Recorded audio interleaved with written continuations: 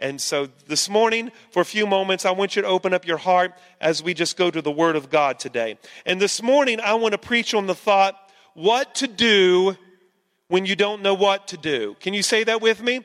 What to do. Everybody say, what to do when you don't know what to do. All right. As we pay attention to the Word of God this morning and give our attention to the Word of God and give our heart to the Word of God. And if you're taking notes, that's good. It's good to take notes, but let's make sure that we're just doing that this morning, all right? And paying attention.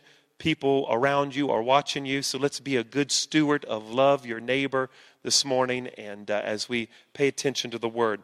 All right, Job chapter 42, beginning with verse number 1. If you go to Job chapter 42, beginning with verse number 1, I want to share something with you. What to do when you don't know what to do.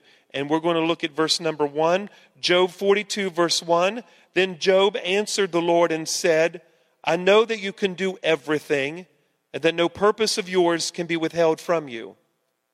You ask, who is this who hides counsel without knowledge? Therefore I have uttered what I do not understand, things too wonderful for me which I do not know. Listen, please, and let me speak. You said, I will question you, and you shall answer me. Verse 5 is what I want to pay attention to. I have heard of you by the hearing of the ear, but now my eye sees you. What to do when you don't know what to do. How many would believe me when I tell you that, as you serve the Lord and as you progress in your relationship with the Lord, you will discover that there is a mystery about God that sometimes you cannot master. There is a mystery about God that you cannot master. Someone once said that God's Word and God Himself are wonders to behold, and they're not subjects to master. I've learned that if you try to master God, then that only leads to frustration. The Bible says in Deuteronomy 29 and verse number 29, the secret things belong to the Lord our God, but the things that are revealed belong to us. I want you to listen to what the prophet said in Isaiah 55 and verse 8. For my thoughts are not your thoughts, nor are my ways your ways, says the Lord. For as the heavens are higher than the earth, so are my ways higher than your ways, and my thoughts are higher than your thoughts. As you progress with the Lord, and as you grow with the Lord, one of the things that you will find is that there is a mystery about God that you can never master. I think as Pentecostals, as evangelical Christians, we want to know everything and we want to master it. That's why there's theology books that's called systematic theology, because we want to put everything in a system to try to understand things. We want to put everything on charts and graphs so that we can have everything organized and so that we can understand everything. And certainly those things are not bad, and there are some good, profitable things that comes out of things like that. But I'm a firm believer that no matter how many charts and graphs that you may have, or no matter how many books that you may read, you will never master everything about God. There are some things about God that are hidden from us. And if we try to master God, of course, that leads to frustration. When I read the Bible, one of the things that I see over and over and over again is that God is very intentional about everything He does. Even when God is not working, He actually is working.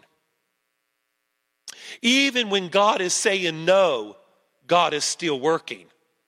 Even when it seems like God is not doing anything in our life, God in essence is still working in our life. When God is doing something we can see, you can rest assured that God is doing something that you cannot see. When God is doing something, He really is doing something. But my friends, when God is doing nothing, God is still doing something. Because everything that God does is on purpose. God does nothing unless it's according to his plan and according to his purpose. And that is why this morning we can rejoice and celebrate when God is moving in our life, when we feel the goosebumps, when we feel encouraged, we can rejoice at that. But we can also rejoice even when it feels like heaven is shut up and we don't have the goosebumps and we feel like we're going through a valley. We can still rejoice because even in those moments and those seasons of our life, God is still moving even when we don't see him moving. Can I hear an amen? God's working in your life even when it feels like he's not working. And that is why we can praise the Lord when God's moving. And we can praise the Lord when it seems like God's not moving. Because God is on purpose in everything that he does. I'm reminded of a man in the Bible by the name of Job. I'm sure most of you have read about Job. Job is a fascinating character to me.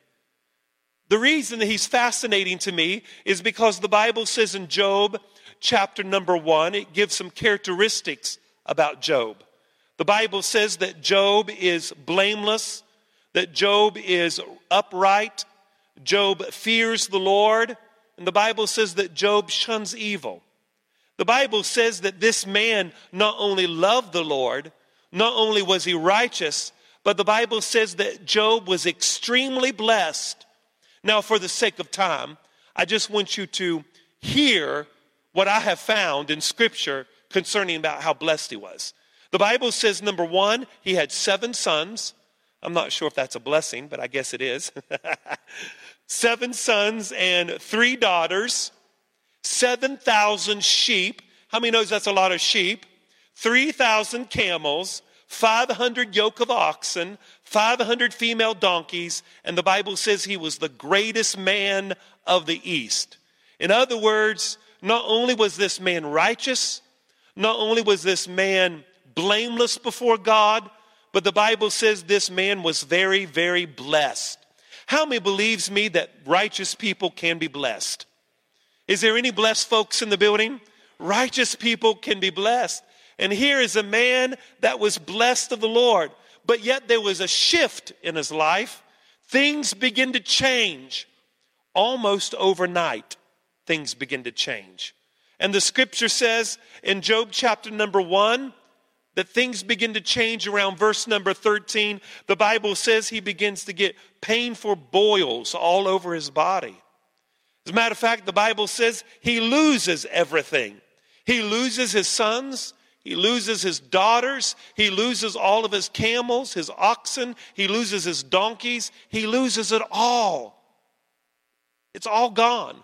And then his wife says, Job, why don't you just give up? Curse God. It's not worth it. Now, if there is a man that's walking through a dark valley, if there's a man that's having a rough time, how many would agree with the preacher this morning? Job's having a rough day. I mean, how many would agree with me? Job is having a rough day. And as children of God, we all have rough days. But we just got to be careful that the rough day don't have us. But Job is having a rough day. I would even push the envelope and say, he's not just having a rough day. This is extremely disappointing to Job. Because Job is a righteous man. And why in the world would it happen to Job? I mean, why would it happen to him? If there's anybody that should be exempt from trouble, it should be Job. Job is righteous. He loves the Lord. He's shunning evil. I mean, if anything should happen, Job should stay blessed. But yet Job experiences heartache and misfortune. In other words, Job has the wrong deck of cards dealt with him. Everything in his life is shattered. Everything in his life is turned around. Everything turns around very quickly. And I've thought about the book of Job. And I've often wondered, why in the world is this book in the canon? Why is this book written? I mean, could we not just leave this book out? But I believe that the book is written to tell us something. And that is this. No matter how blessed you are, nobody is exempt from trouble. Did you hear me? No one is exempt from trouble. You see, I'm convinced that the church, we have taught people how to worship well. We've taught people how to serve. We've taught people how to preach. We've taught people to be faithful to church. But listen to Pastor Josh. There is one thing that we have not taught people to do very good. We have not taught people to suffer very well. We've taught people to give. We've taught people to go to church. We've taught people to perform spiritual disciplines and be faithful to God. But we haven't taught people to suffer very well. We're not good at suffering. We're not good at suffering. Especially here in America, we don't like to be uncomfortable, and we certainly don't like to suffer. And so we don't like to suffer well. And of course, that's common. I don't like to suffer. But we haven't taught our people how to endure suffering with a godly perspective. We haven't taught our people how to look beyond the suffering and see the reward beyond the suffering. You see, Jesus said in John 16, verse 33, "Be of good cheer, for I have overcome the world." You see, he said, in this world, you're going to have tribulation, but be of good cheer. I have already overcome the world. Now, this scripture is really interesting to me. The Bible says in 1 Peter, I think it's chapter 5, verse number 10. 1 Peter chapter 5 and verse number 10. I want you to pay attention to what the apostle says about suffering. The Bible says in 1 Peter chapter 5, verse 10, he says this, "And the God of all grace, who called you to his eternal glory in Christ, after you have suffered a little while, will himself restore you and make you strong, firm, and steadfast." Hallelujah. Somebody raise your hands and say, "Thank you, Lord." You see, that's what happens. If you can suffer well, if you can make it through the valley, if you can endure the hard time, the scripture reminds us that he will restore you, he will make you strong, and you will be steadfast. You see, I'm reminded that the scripture says in Job chapter number 1, Job 1 and verse number 9, I want you to see this heavenly courtroom. I want you to see the conversation between God and Satan. The Bible says in Job chapter 1 verse 9, I want you to look at what the conversation is between God and the devil. Does Job, this is Satan saying to God, does Job fear God for nothing? Have you not made a hedge around him, around his household, around all that he has? You've blessed the work of his hands. His possessions have increased in the land. But now stretch your hand and touch all that he has, and surely he will curse you to your face. And the Lord said to Satan, "Behold, all that he has is in your power. Do not lay a hand on his person." So Satan went out from the presence of the Lord. I always felt like this part of the narrative was very interesting.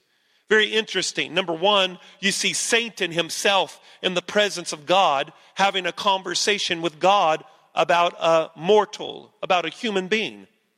Here, Satan looks as though he's pretty comfortable in talking to God.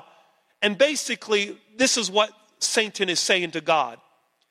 The only reason that Job is serving you is because he's blessed.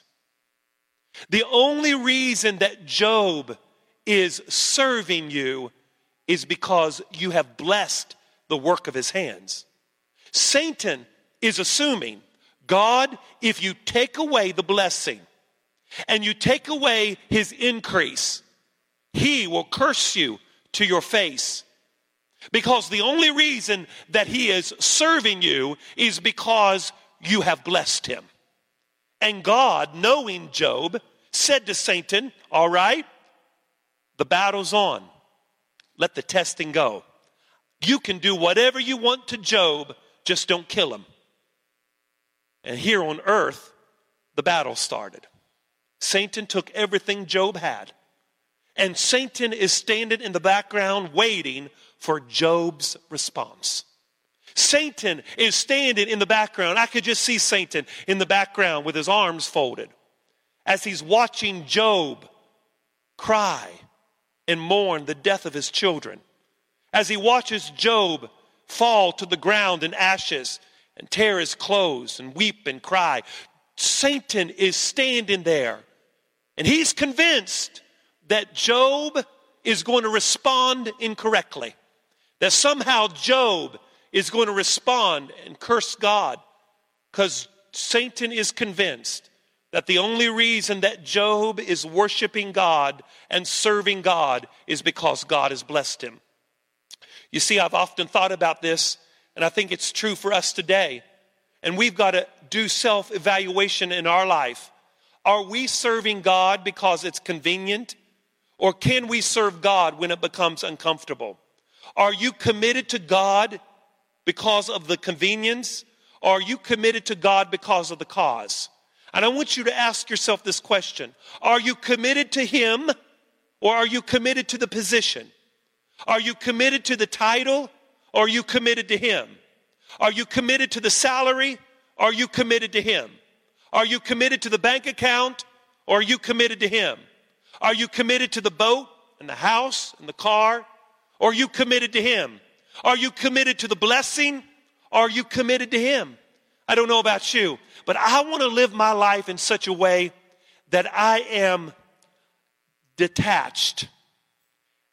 I want to live my life where I'm detached from things. I could easily let things go because I want to be committed to the cause, and I don't want to be committed to the convenience. Is there anybody that can wave your hand and say, Pastor, I want to have that heart. I want to be committed to the very end.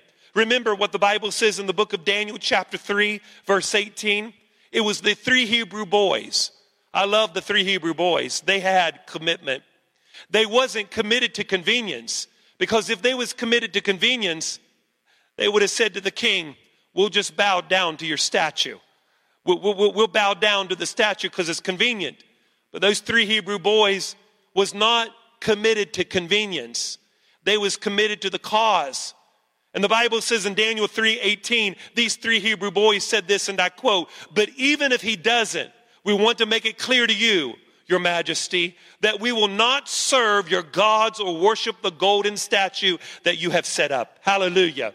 These 3 Hebrew boys said, I want you to know, Mr. King, that we are committed.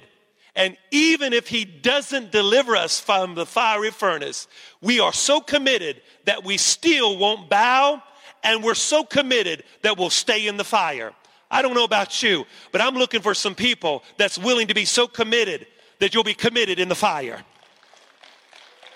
Are you committed? Can you stay in the fire? Do you got to get out of the kitchen because it's too hot?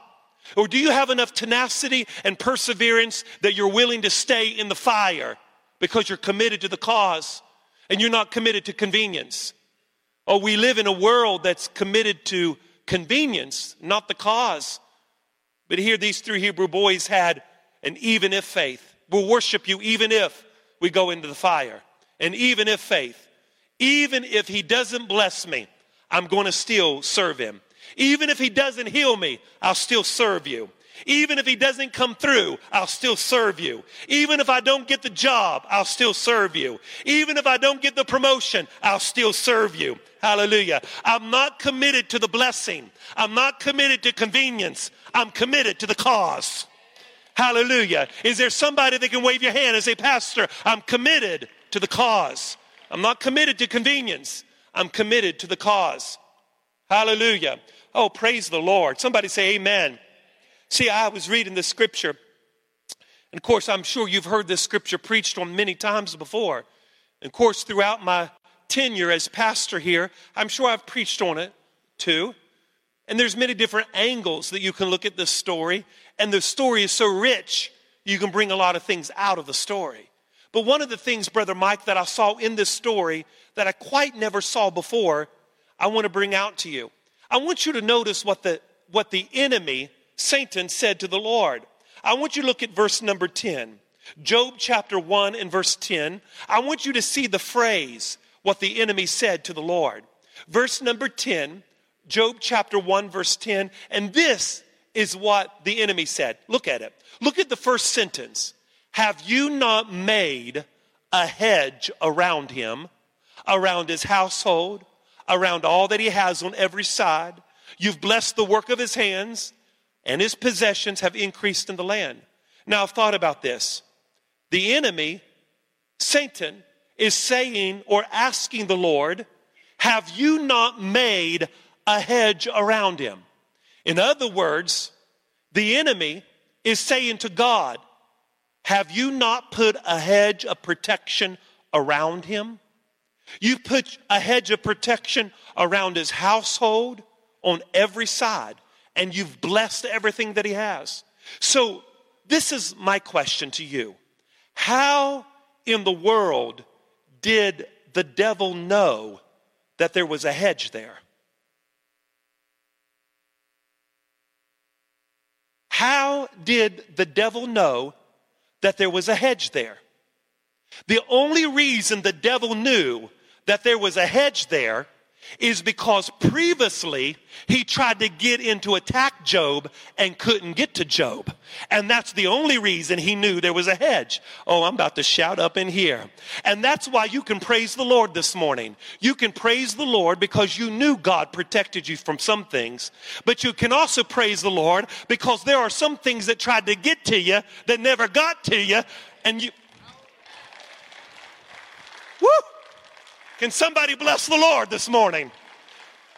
There was a hedge around his life, and the enemy knew that there was a hedge. That's the reason he said that to the Lord. He knew it was there. He tried to get to Job previously and could not get to him.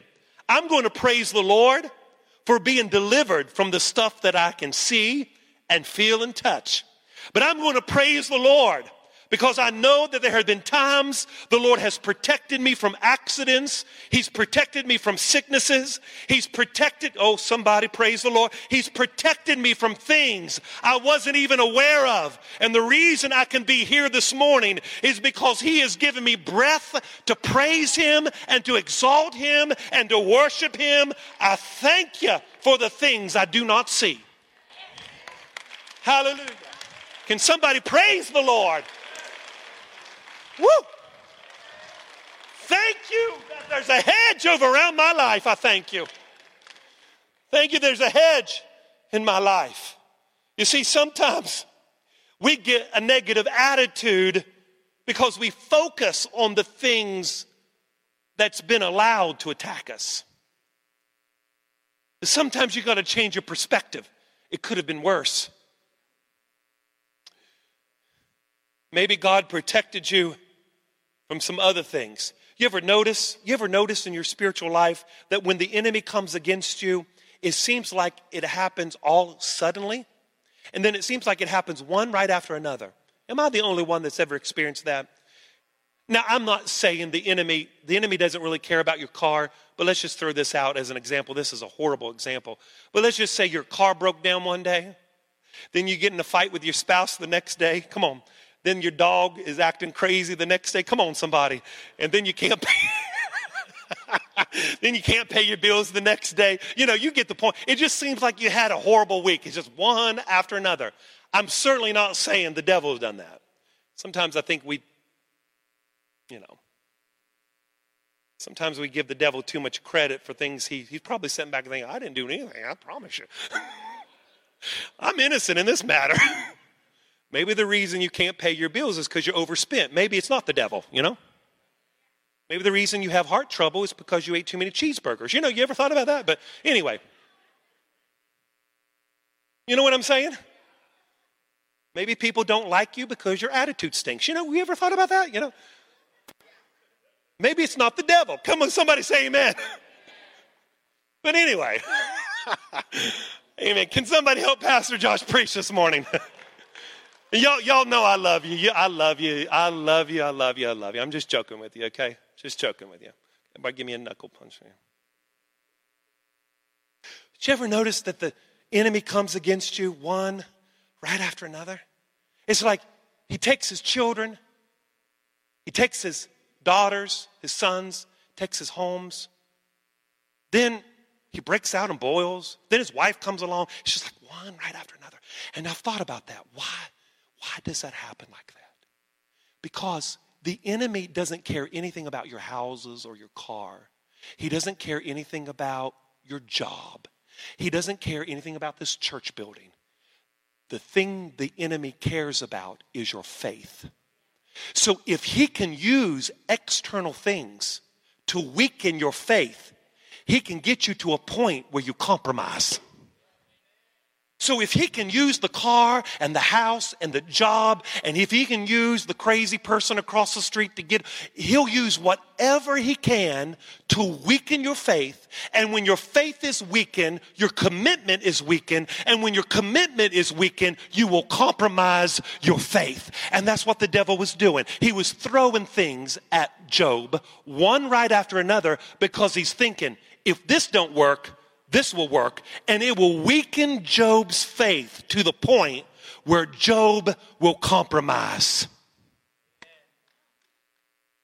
Are y'all hearing me? And the Bible says in 1 John chapter 5 and verse 4. I want you to listen to what the writer of 1 John chapter 5 and verse number 4. He says this, and I quote, 1 John 5 verse 4, "For everyone that's been born of God overcomes the world. And this is the victory that overcomes the world, even our faith." What overcomes the world? Our faith.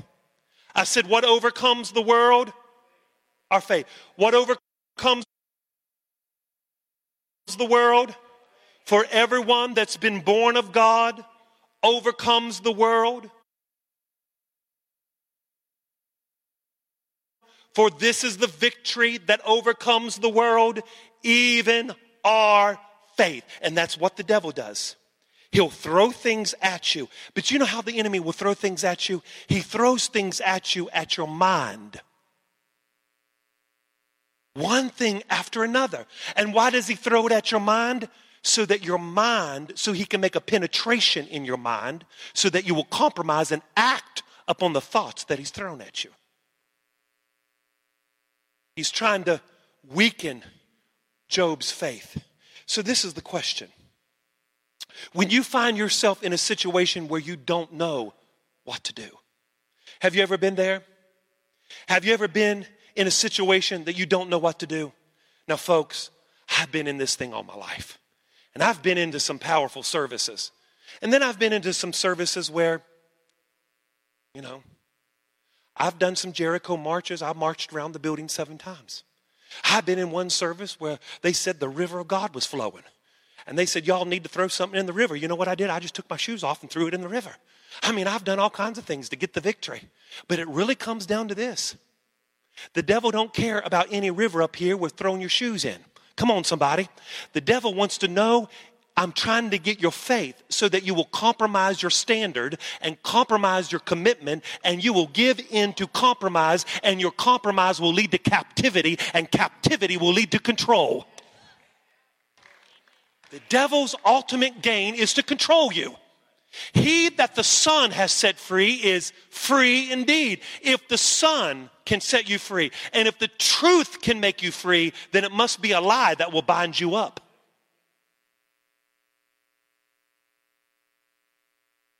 So how did Job respond? Job, come on, I got to give it to Job. Job's a bad man. He's a bad man here. Bad as in good, He's a bad man here.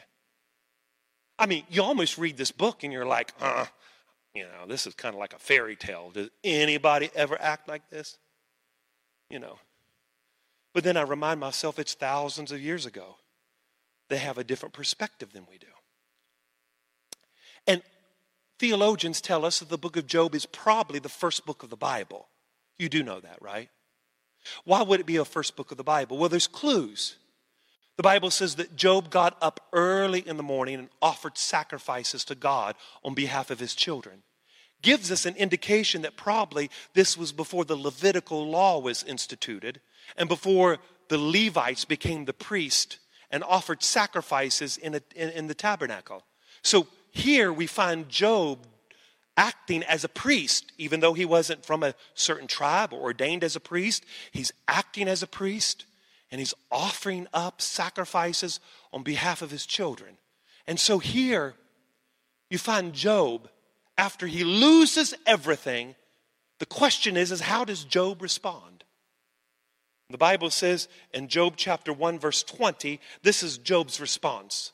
Job chapter 1 verse 20, I want you to pay attention to what Job does. The Bible says, and Job arose, now this is after the tragedy. He arose, he tore his robe, he shaved his head, he fell to the ground, and he worshiped. What did he do? He shaved his head, right? He shaved his head, he tore his robe, and he fell to the ground and worshiped. Look at the first part of that passage. He shaved his head and tore his robe. That is a key to something. That's a sign of weeping and mourning. Especially in the Old Testament, when somebody had severe grief, they would tear their clothes. Why did they tear their clothes? Because what's in the middle here? It's your heart. So when they tear their clothes, you know what they're saying? My heart is about to explode with grief. He's tearing his clothes in grief. My heart is going to explode. He shaves his head. Sign of weeping. He weeps. He cries. How do you respond when things don't go the way they should go? Sometimes I like to call it a Job-like experience.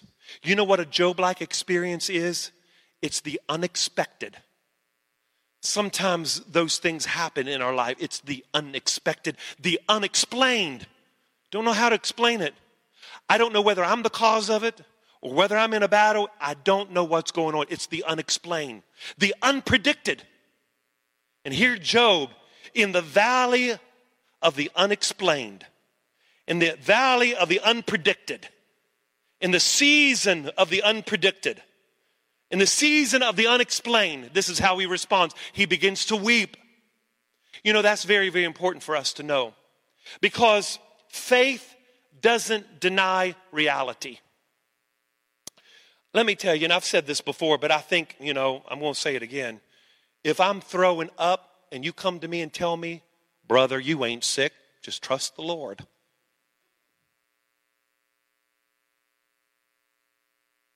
I'm sick. If I'm throwing up, bro, I'm sick.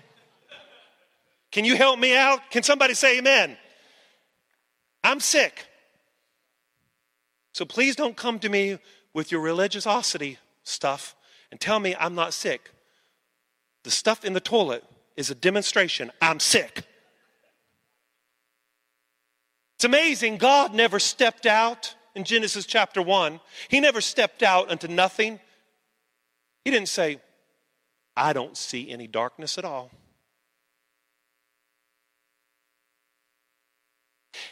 He saw the darkness and spoke light into the darkness. You see, if you're going through a situation in your life, listen to Pastor. The very first thing you need to do is just be real and say, I'm struggling. I'm sick. I'm depressed. I need some help. Let's just admit the reality. Let's weep a little bit. You know what faith is? Faith believes God can change it. But faith also believes that he can change me for it. Hallelujah. That's what faith is. Faith says, even if I don't get healed, and even if I don't get the job promotion, faith says he can change my heart for the situation. That's what faith is. Sometimes he doesn't change it, but he gives you faith. He changes you for it. You see, when I read the Bible, I believe that the Bible is a Bible of reality. You have prophets wanting to die. You have a Savior who died on a Roman cross he did not deserve. It's a Bible of reality. It's a Bible of pain and suffering. But can I tell you something else? It's also a Bible and a gospel of overcoming. That when you see in the Bible people going through these situations, it's hard. But the Bible is also a gospel of overcoming. You throw me in the grave, I walk right out of it. You throw me in the lion's den, I'm coming out. You throw me in the fiery furnace, I'm coming out. You throw me in the pit, I'm coming out. You throw me in the valley, I'm going to walk out. You throw me in Egypt, I'm going to walk out. You throw me in the Red Sea, and I'm going to march through. It is a gospel of overcoming. So it may not work the way you think it should work, but I promise you, if you hang on, you'll overcome. David said, when I walk through the valley of Baca, you will be my wellspring. You see, my friends, it's a gospel of overcoming. The scripture says, Isaiah 43 verse 2, when you pass through the waters, I will be with you. And the rivers will not overflow you. When you walk through the fire, you will not be burned. You see, we will overcome. You see, Jesus will not heal what you don't reveal. And if you don't face it, he won't fix it. And he won't heal what you hide. And there comes a time in your life that you've got to just reveal some things so he can heal some things. There comes a time in your life that you're going to take off the religious mask and quit saying, I'm blessed and highly favored of the Lord. I'm the head and not the tail. You just need to take the mask off and admit where you're at. Job tore his clothes and he wept. He had his 3 friends come along and say, now, Job, you know why you're going through this? You got to be careful who you keep company with when you're in a season like that. Can I hear somebody? He wept. Folks, let's just weep. Just admit, struggling. It's okay to struggle. I've said that from day one. Just as long as you struggle in the right direction. Not only did he weep, but what else did he do? He shaved his head. He tore his clothes. And the Bible says in Job verse 120, he worshiped. Now, what do you mean he worshiped? I don't know what he said when he worshiped. I don't know if he said, why, Lord, is this happening to me? But somehow, the writer of this book is telling us that Job truly worshiped. Because what do you do when you don't know what to do? Do you run from the very God that blessed you in the beginning? Why would you run from him? If you knew he did it before, certainly you know he could do it again. I mean, why would you abandon him? But yet that's what people do in their seasons. They abandon God. They abandon church. They abandon religious discipline. They abandon it because they don't hang on. They're more committed to convenience than they are the cause. They don't know how to stay in the fire. They're not committed in the fire. You see, he began to worship. You see, let me tell you something, folks. You don't thank God. Job never thanked the Lord. Lord, thank you for killing my kids or allowing the devil to kill my kids. Thank you, Lord, that you destroyed my home. I know you didn't do it, but you allowed the devil to do it, so thank you. That's ludicrous. You don't thank the Lord that your baby girl died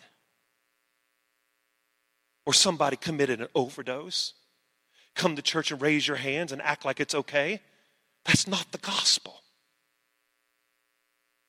There is unexplained tragedy that hurts us. We don't thank God for that. We don't understand what happened, but what we do thank God and the why we worship in the midst of our tragedy is because somehow, some way, God can work it out for our good. That's why we worship God. We worship God because we know that his hands is bigger than our hands, and we know somehow, some way, God can work this out. Can I hear an amen? So Job, when he worships God, he doesn't thank the Lord for having his kids gone. No daddy would do that. But in his worship, because let me tell you, worship is messy. just like the woman that came in and wiped Jesus' feet with her hair, with her tears. Worship is messy. Worship is, I don't have it all together and I don't understand why it happened to me, but I've come today to acknowledge that you're bigger than my pain, and in the midst of this, somehow you'll work it out for my good. Somehow you'll work it out. I don't know how you're going to work it out, but you're going to work it out because you're bigger than my pain.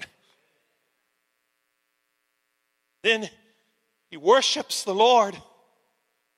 You see, I believe worship puts us in a different position. When you worship, I believe you change seats. You go from the seat of grieving, you go to a seat of worship. You're seated with Christ in heavenly places, and where you are seated determines what you see.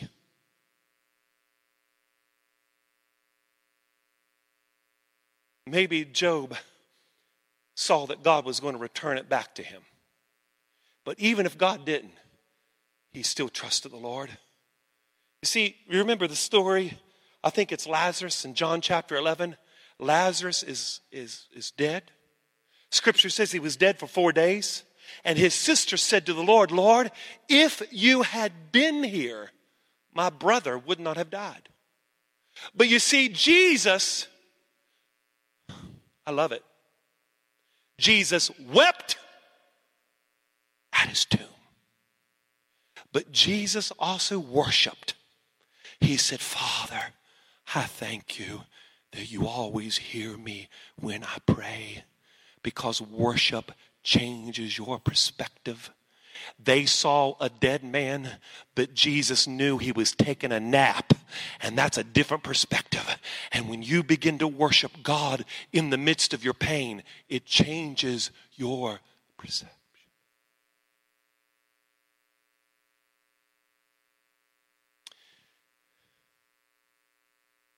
That's why in the end of the book, Job said, Job 42, verse number 5.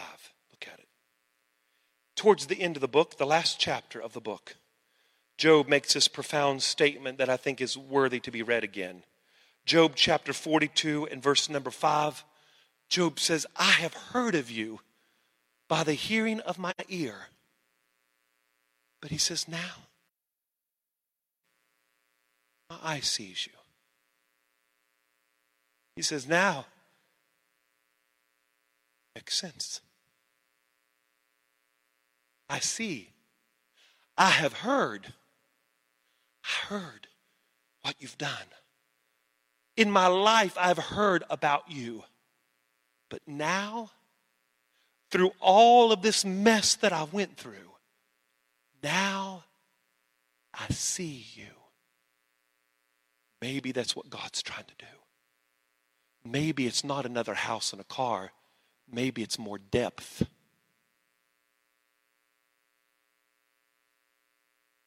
Maybe it's more depth in your life.